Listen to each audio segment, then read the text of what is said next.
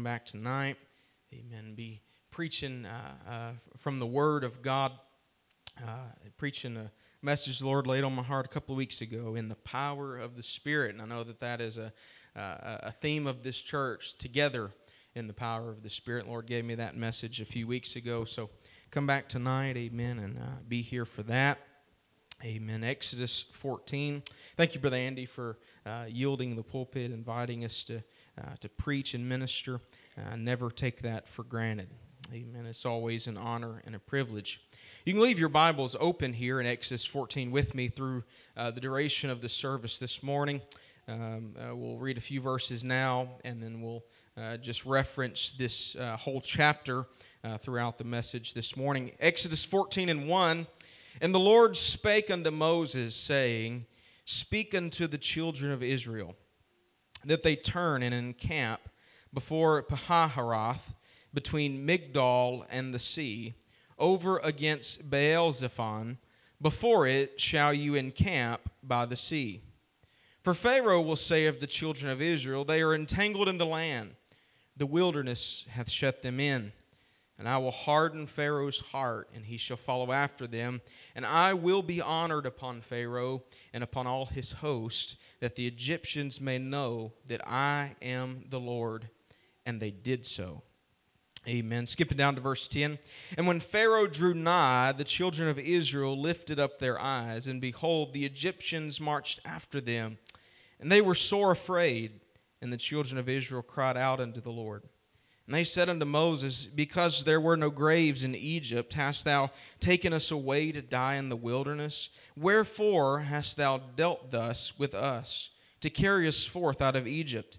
Is not this the word that we did tell thee in Egypt, saying, Let us alone, that we may serve the Egyptians? For it had been better for us to serve the Egyptians than that we should die in the wilderness. And Moses said unto the people, Fear you not. Stand still and see the salvation of the Lord, which he will show to you today. For the Egyptians whom you have seen today, you shall see them again no more forever. The Lord shall fight for you, and you shall hold your peace. Amen and amen. What a powerful passage of Scripture. What encouragement we glean from these words. Amen. Don't really have a title this morning. Just preach to you what the Lord has dealt with me about and laid on my heart. Amen. You don't have to have a fancy title for the Lord to work. Amen. I know some people, they've got titles that you'd pay $1 million for, but the message ain't worth much. Amen. I'd rather not have a message and have the power of God. Amen and amen. What we find here, setting the theme for Exodus 14, is to understand what has gone on before this. We understand that Israel had gone into Egypt by the hand of God. He led them there to provide for them there. They went there, and it was there that God took them from a family, a father and his 12 sons, and they grew into a nation there in Egypt. But when they were in Egypt, there came a time where they became slaves to the Egyptians, and they went into a type of captivity, a bondage, if you will, to Egypt. And God saw the affliction of His people, and He remembered His promises to Abraham and to Isaac and to Jacob.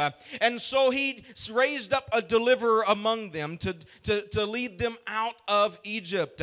And we know that deliverer was Moses. He was a great man of God, a very type of Christ that was to come. And we know that Moses, probably the greatest prophet, the greatest man of miracles of the Old Testament, he was.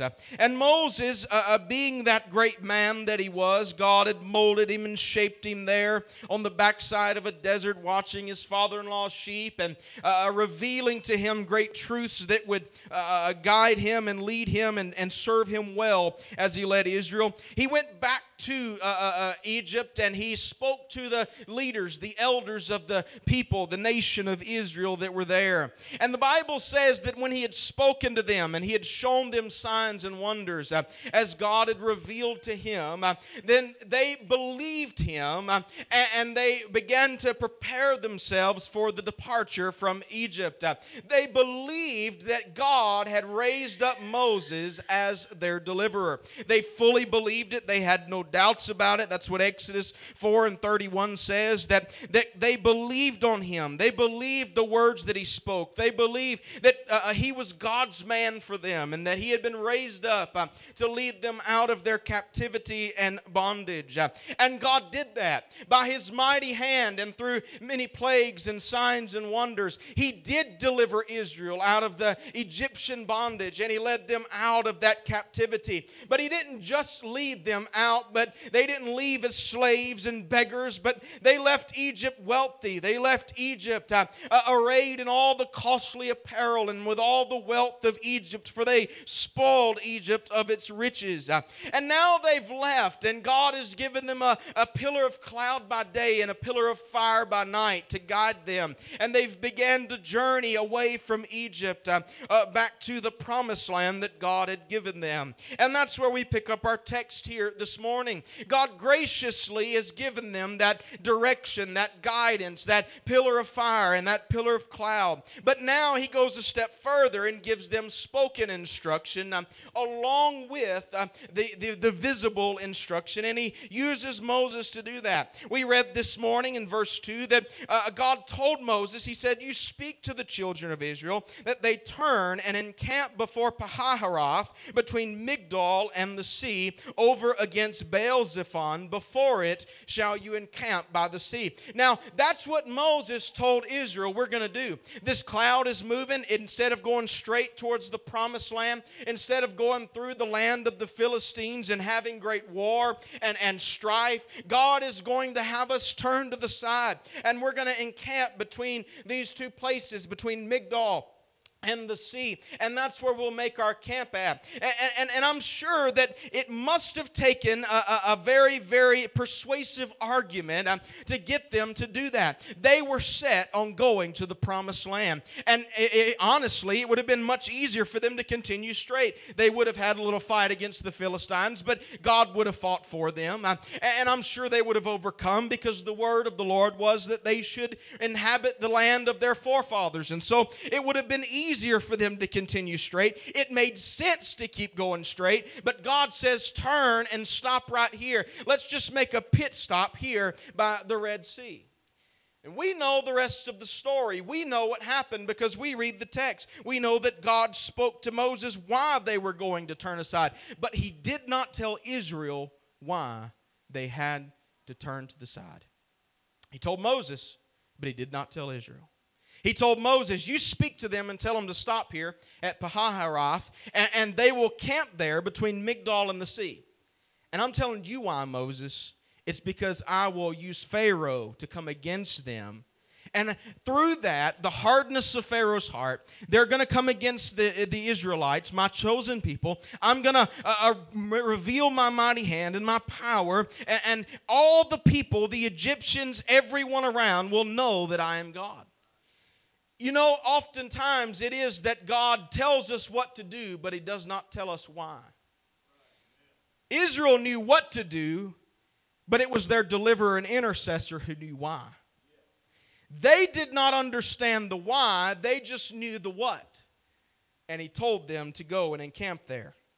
Why was that so difficult for them to do? Not only because it was not the straight way, the easy way, but because to go to Pahaharoth, they had to go by Migdol.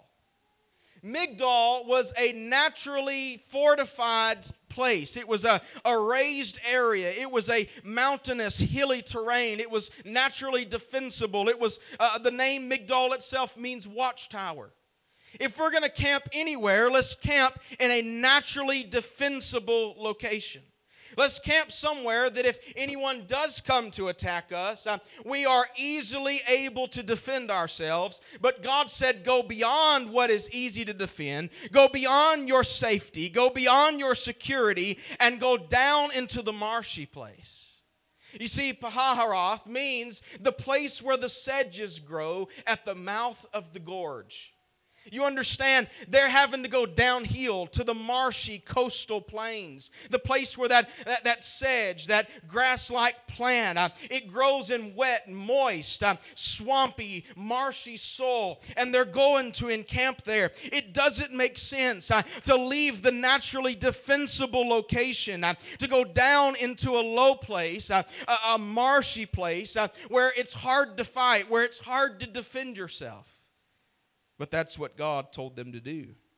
Just imagine being an Israelite. Imagine seeing the cloud turn and you're wondering, why is it turning? Imagine hearing Moses say, we're going to go over here, and you're thinking, well, Migdal's that way. Man, that's a pretty good place to encamp. That's wisdom right there. That's safety. That's security. And then Moses says, well, we're going to go past Migdal. Well, what's past there? The Red Sea? No, we're not going all the way to the sea. We're going to stop in the swamps and the marshes. We're going to stop in the low coastal plain. I'm sure there was some murmuring and complaining. I'm sure there were some people wondering if Moses had lost his mind. They were still wondering if he was the man that God had raised up to deliver them and lead them out of that bondage. God's plan often takes us in the opposite direction than we would desire or that we would naturally gravitate towards. You look throughout Scripture and you'll find the will of God hardly ever matches up with the will of man. What your flesh wants and what God wants are polar opposites. I mean, think about Gideon facing a fighting force of 300,000, and he is able to muster up 30,000. That's fairly steep odds, 1 in 10. But, maybe we can do something against that. But then God says, no, 30,000 is too much. Get down to 300. And then you'll fight against the 300,000 of the Midianites. It doesn't make sense, but that's God's ways. Think about Abraham being 75 years old, living his whole life in one place. But then God says, now Abraham, you're going to get up and you're going to leave and you're going to sell everything and you're going to go to a place that I'll show you. He's departing to unknown parts. It's hard to follow God.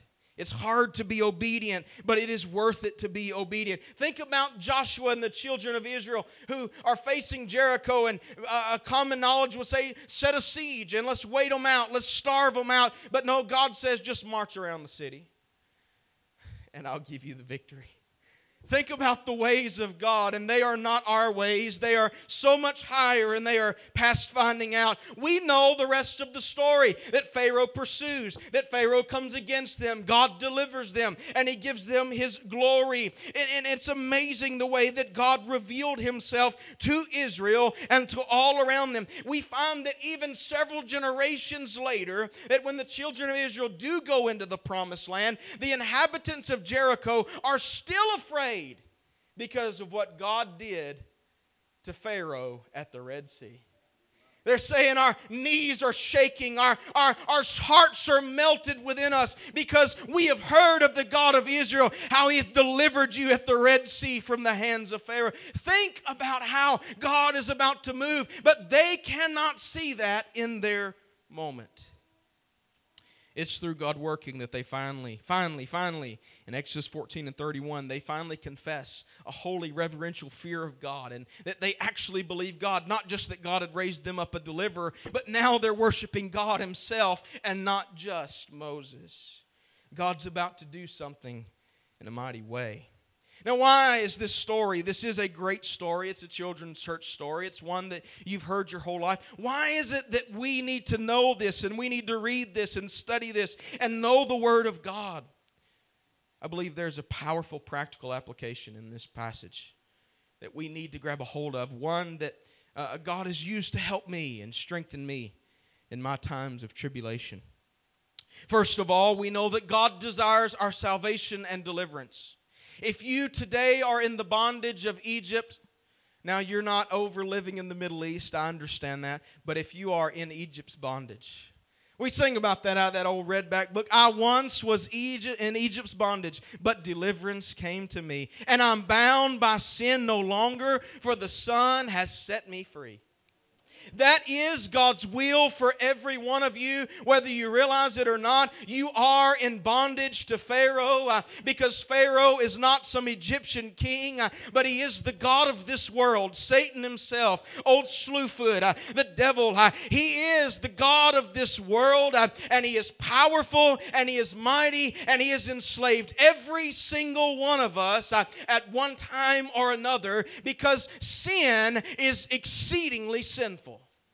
Now, I know that sounds foolish, but that's what Paul said, so it's good enough for me. Sin is exceedingly sinful, and unless you know the depth of depravity, that's why the psalmist said, I was fearfully and wonderfully made, because though I was wonderfully made in the image of God, there remains in me the capacity to do great and wicked evil, and within every one of us, there is that ability. Whether you have committed great evil or not, if you've just offended in one point of the law, you've offended in all, and you've become the slave to sin. The wages of sin is death. It is bondage. It is dominion. And it has power over everyone who is still remaining in their unrepentant sin. And the power of God desires to deliver you from the bondage of sin. No longer am I in my filthy slave beggar garment of self-righteousness. The Bible says in our own ability, in our own power, we're clothed in nothing but filthy rags. I was a slave to sin. I was a slave to my emotions and my desires. But thanks be to God, He traded me my filthy garment and He clothed me in the very righteous garment of Christ without spot, wrinkle, or blemish. What you need to first understand is that if you are still in bondage to sin today, the Lord wants to set you free. He wants to deliver you. He wants to bring you out. He's a better deliverer than Moses ever was. He came doing signs and wonders, and He spoke the word of life, and men believed, and they were changed and transformed by the power of God in Christ Jesus. The reality is, this morning, if you are lost and undone without God, you don't have to leave that way. If you came here a slave to your sin, you do not have to leave that way. If you came here in Egyptian bondage, you can leave with the freedom and the liberty of Jesus Christ because He is here, and whom the Son has made free, they are free indeed. And you can leave here rejoicing and shouting the victory, knowing that you have been set free by the blood of the Lamb. It's as simple as confessing your sins and believing that God hath raised Him from the dead, and He ever liveth to make intercession for you and me. It's that simple. We make it too complicated. It's the simplicity of the gospel. Paul said that Satan wants to corrupt. You ain't got to jump through hoops. You ain't got to do something fancy. God didn't make it complicated. It's a free gift given to all. And all you've got to do is confess, repent of your sin, and He will save your soul. He will save you from that bondage. But that's not where the story ends, because, Brother Andy, I'm here and you're here. He didn't take us on to glory when we knelt and we prayed and we confessed and we repented. No, He left us here, and He left us here to walk the way of obedience from salvation unto everlasting life. Folks, I have not yet attained. I have not yet stepped over Jordan into that bride. He said, if you love me, you will keep my commandments. There's no other way about it, folks. That's not legalism. No. That's not salvation by works. No, we're saved by faith through grace alone, and that not of works, lest any man should boast. But because I am saved, and because I do have faith in Him, I have been created in Christ Jesus unto good works, and verily ordained that I should walk therein. I have been created to walk in obedience to the way of Jesus Christ. He is that pillar of fire by night and that cloud by day. that ever leads and guides. He is the way. Thomas said, Lord, I want to know the way that you go because I want to go. He said, Thomas, I am that way. I am the door. No man comes to the Father but by me. If you're going to go the way to the promised land, it will only be the way of obedience in Christ Jesus. You can give all you want in the offering. And that's great because it's commanded. And Brother Andy, you can stop me if I'm wrong, but God ain't concerned about your money. He wants your obedience in your daily living.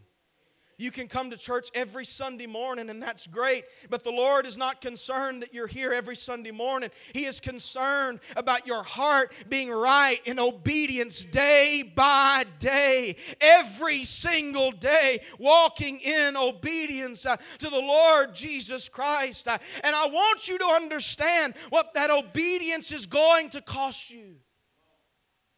Because the way of obedience is the way of tribulation.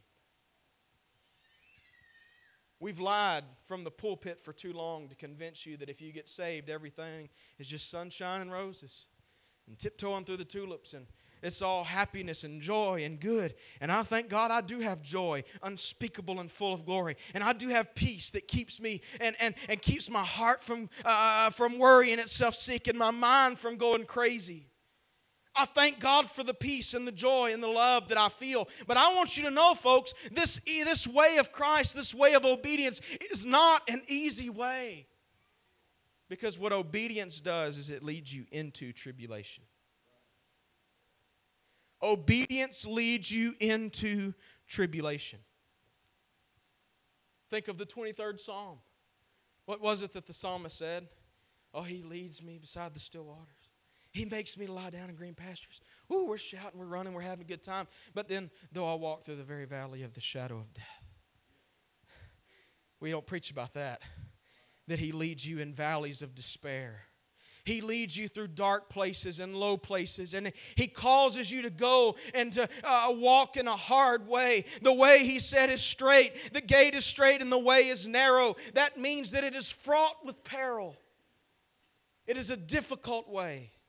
And Jesus said from the beginning, He didn't sugarcoat it to anyone. He didn't pull the wool over their eyes and sell them a bill of goods. He told them from the beginning what it was going to cost them. He said, except a corn of wheat fall into the ground and die, it cannot bring forth life. He said, if you seek to save your life, you'll lose it. But if you'll lose your life for my sake, you will find it. Thanks be to God. I lost my life in Him. My life is hid in Christ Jesus. I have died to myself. I have died to my desires and my will that I may be raised in Christ, uncorruptible and everlasting seed unto God.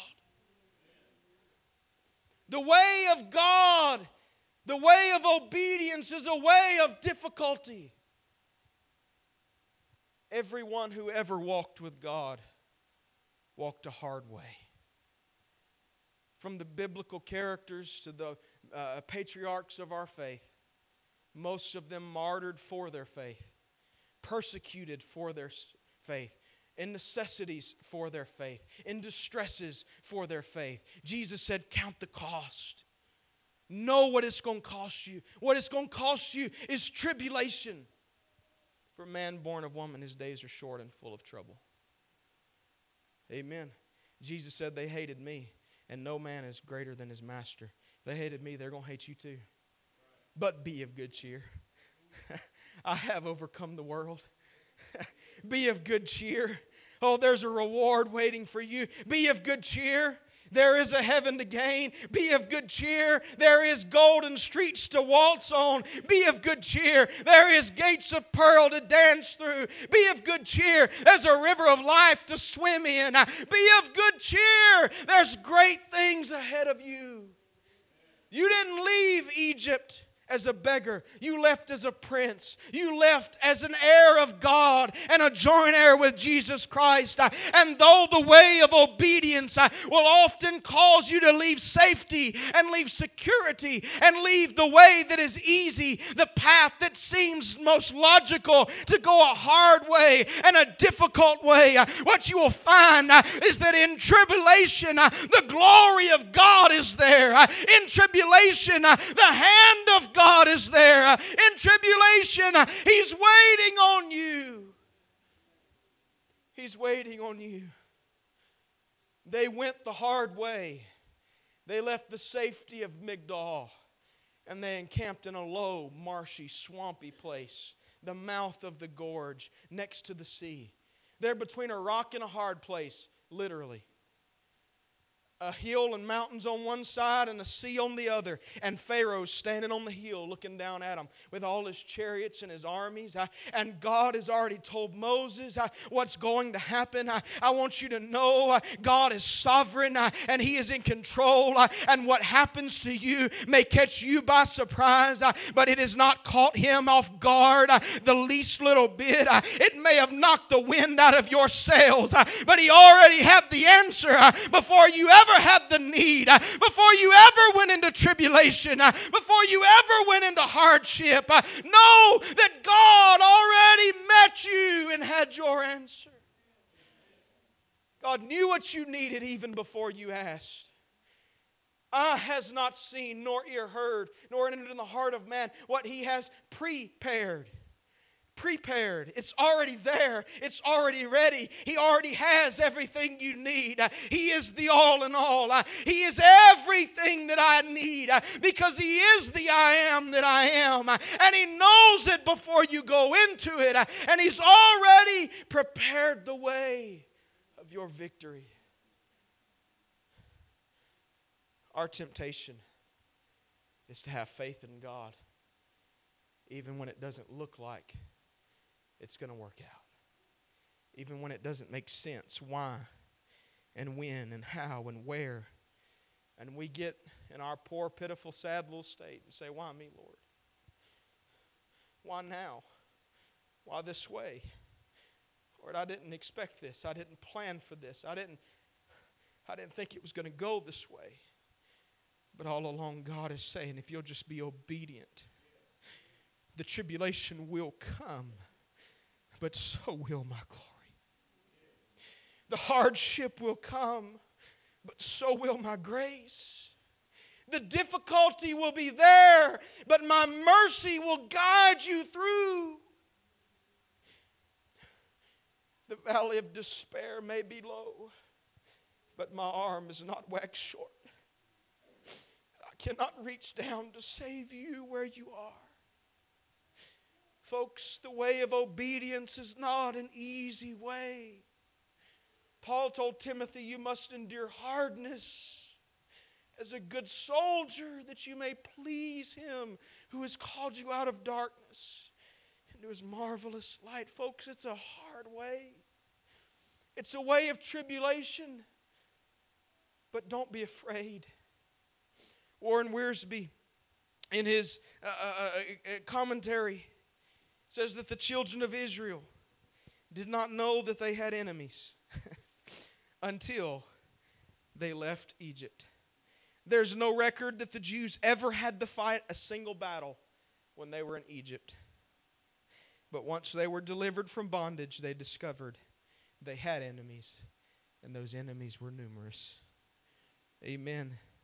Bishop Rick Whittier said that when you're serving the enemy, there's no resistance, but liberty brings attacks from the enemy. Listen, we're so quick to condemn the Israelites for their fear and cowardice in the face of Pharaoh's attacks. Yet we are equally knocked off guard and overcome with fear when we are inevitably attacked by Satan and his demonic forces. Listen, folks, it makes sense for us to look at them and say, we're better than that, because we know the whole story. story, but we are those Israelites. We are on that journey. We have been delivered. We are spiritual Israel. And when the enemy comes, don't be overcome with fear by what you see, but get your eyes off of what you see and get them back on the unseen, God. For we walk by faith and not by sight. Folks, what you see will cause you to sink in fear. It will cause you to stay in that marshy, swampy place. But if what you can't see, you can grab a hold of and have faith in, it will anchor you. It will bring you through every one of life's tribulations. The way of obedience is the way of faith, and faith trusts God even when my sight says that I shouldn't. Even when my sight says that I shouldn't. You see, tribulation serves a multifold purpose, and I won't get into all of them this morning. But I will say a few. Your tribulation is partially for your sanctification. Your tribulation is partially for your sanctification because it shows you just how weak your faith really is. It shows you how quickly overcome with fear we really are. It shows us how quick to worry, how quick we are to take control and try to work it out on our own instead of holding to the unchanging hand of God and trusting Him. My tribulation works patience, and patience, when it is done with me, leaves me perfect, entire, lacking nothing. That word perfect is another word for sanctified, mature in Christ Jesus. Your tribulation is bringing you to a point of sanctification, of maturity in Christ Jesus, where you can say, though He slay me, yet will I serve Him. You can say, I don't see Him anywhere at work, but I know that my Redeemer liveth. You can say with Isaiah, though He leads me through the flood waters, He'll be with me in the midst of them. And though I go through the fires, the smell of smoke won't even be with me when I come out the other side. What tribulation does for me is it deepens my faith. It anchors my faith. It matures me in the Lord Jesus Christ because it reveals to me how much more I really need Him. Tribulation that works sanctification. Sometimes you've got to go through hard things to reveal to you just how strong or weak your faith really is. Sometimes you've got to go through things to realize just how overcome with fear we really are. We've got to go through some things to realize our weaknesses and our failures and our shortcomings. But be of good cheer. Be of good cheer. Rejoice. Rejoice, because He is with you in your tribulation, and He has never left you, and He's never forsaken you.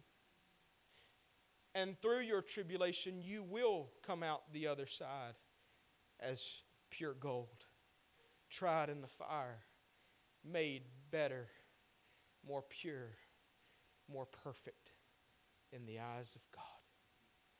Tribulation is not just for your sanctification, but it's also for you and everyone around you to truly see the hand of God in the midst of your tribulation. It may be that your tribulation is not for you, but for your spouse who's seeing you go through it. It may be that through your unwavering faith in God in the midst of your tribulation, that they may come to deeper faith themselves. It may be for your children, your siblings, your neighbors, your co-workers, because they're not sure they believe in God, but when they see what you go through and the way you go through it with joy and peace and confidence and the full assurance of faith that you believe God will bring you through, they say, I know there must be a God in heaven. It may be that your tribulation is there not to kill you, but to show others that there's a life within you that can't be extinguished. Like Paul being bit by that viper. They've seen other people be bit by that viper and puff up and die. But when Paul shakes it off and he never puffs up, he never swells up, he never dies. But he keeps on preaching the gospel and going for the Lord and praying the prayer of faith. It's then that they believe. It may be that your tribulation is not for you, but for them around you. God told Moses, He said, listen, Pharaoh's going to come against them, but I will be honored upon Pharaoh, that all of Egypt may know that I am God. They're afraid because they see Pharaoh, but they don't even understand. God is just showing a display of power that no one will ever be able to doubt. It was God that did this. Moses tells them, he says, listen, be still. Quit trying to work it out. Quit trying to figure it out. Quit trying to fight on your own. Be still and see the salvation of the Lord. Be still. Be still, for this battle is not yours. It's the Lord's. Let Him fight. Let Him work it out. Everyone's going to see who God really is. Why my tribulation? For God's glory, ultimately. Because that's the whole reason for creation, is that the earth may be full of the glory of the Lord, that His name be hallowed on this earth. And through your tribulation, God will get glory. God will be praised. God will be magnified. God will be feared and believed. It never says in Exodus, I looked, it never says that they believed God before this. As strange as that is, they were His chosen people in all the plagues and miracles and signs and wonders. The only thing they ever believed was Moses. But now they believe God. It may have been that your faith was a faith in a pastor, an elder, a Sunday school teacher, a praying grandmother. But through your tribulation, you finally fear and believe God in total commitment and consecration to Him. As someone comes to this piano this morning, Brother Brent or whoever, I want to leave you with the words of Mr. Spurgeon.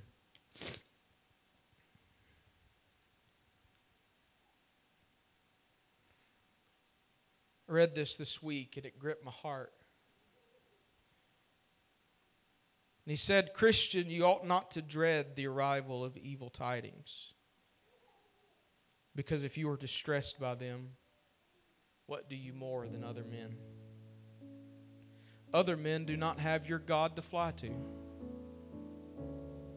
They have never proved His faithfulness as you have. It's no wonder that they are bowed down with alarm and cowed with fear. But you, O Christian, you profess to be of another spirit. You have been born again unto a lively hope.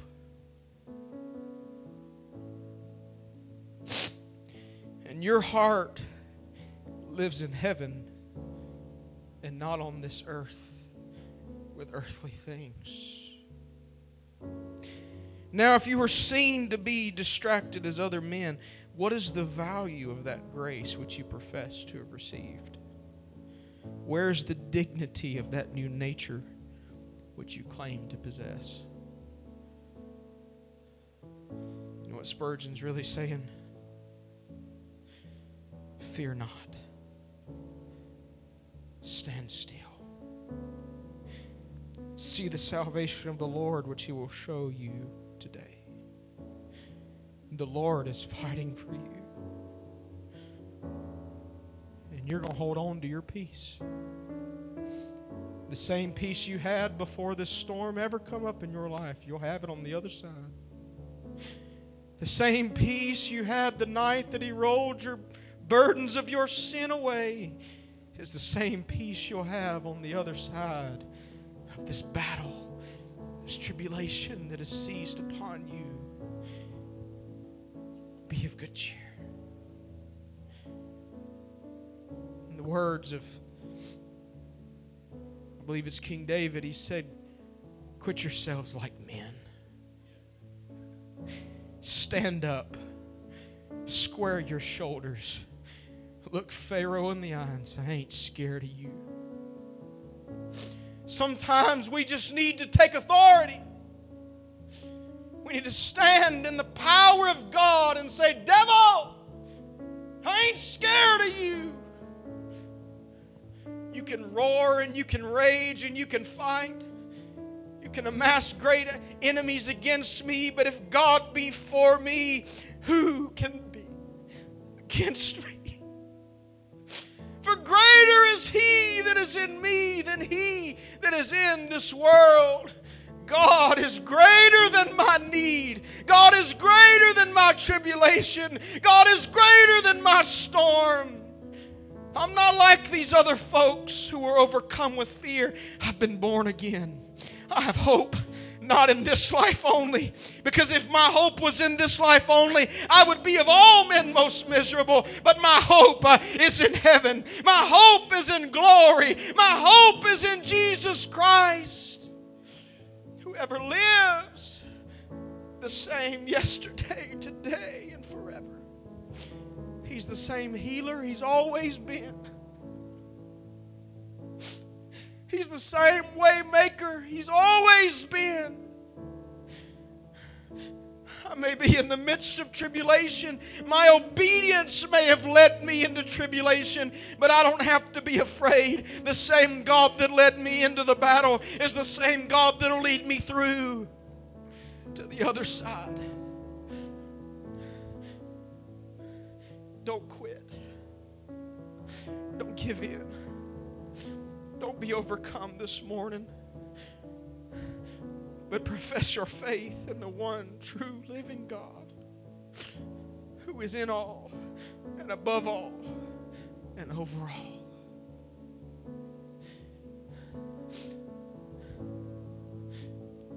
Brother Andy, I just feel this morning, this is different. I know it's something y'all do often here, but I just feel this morning led just to ask you, if you are in the midst of tribulation, would you be willing to stand and confess the Lord Jesus Christ? Confess the Christ that saved you and the Christ that will bring you through.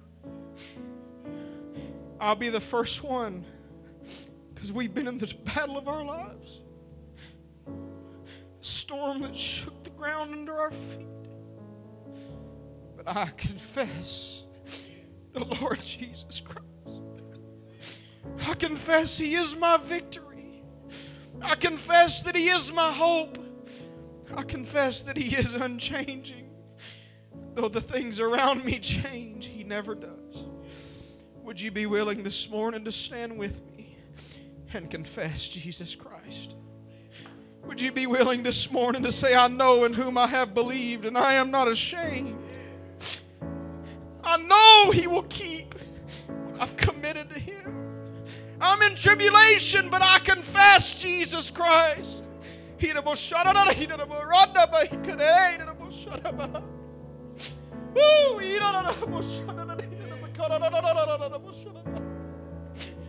in tribulation, but I confess Jesus is bigger.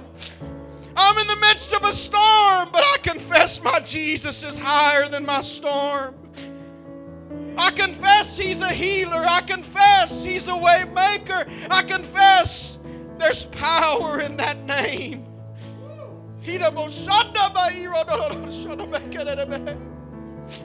Woo, He's here to help this morning.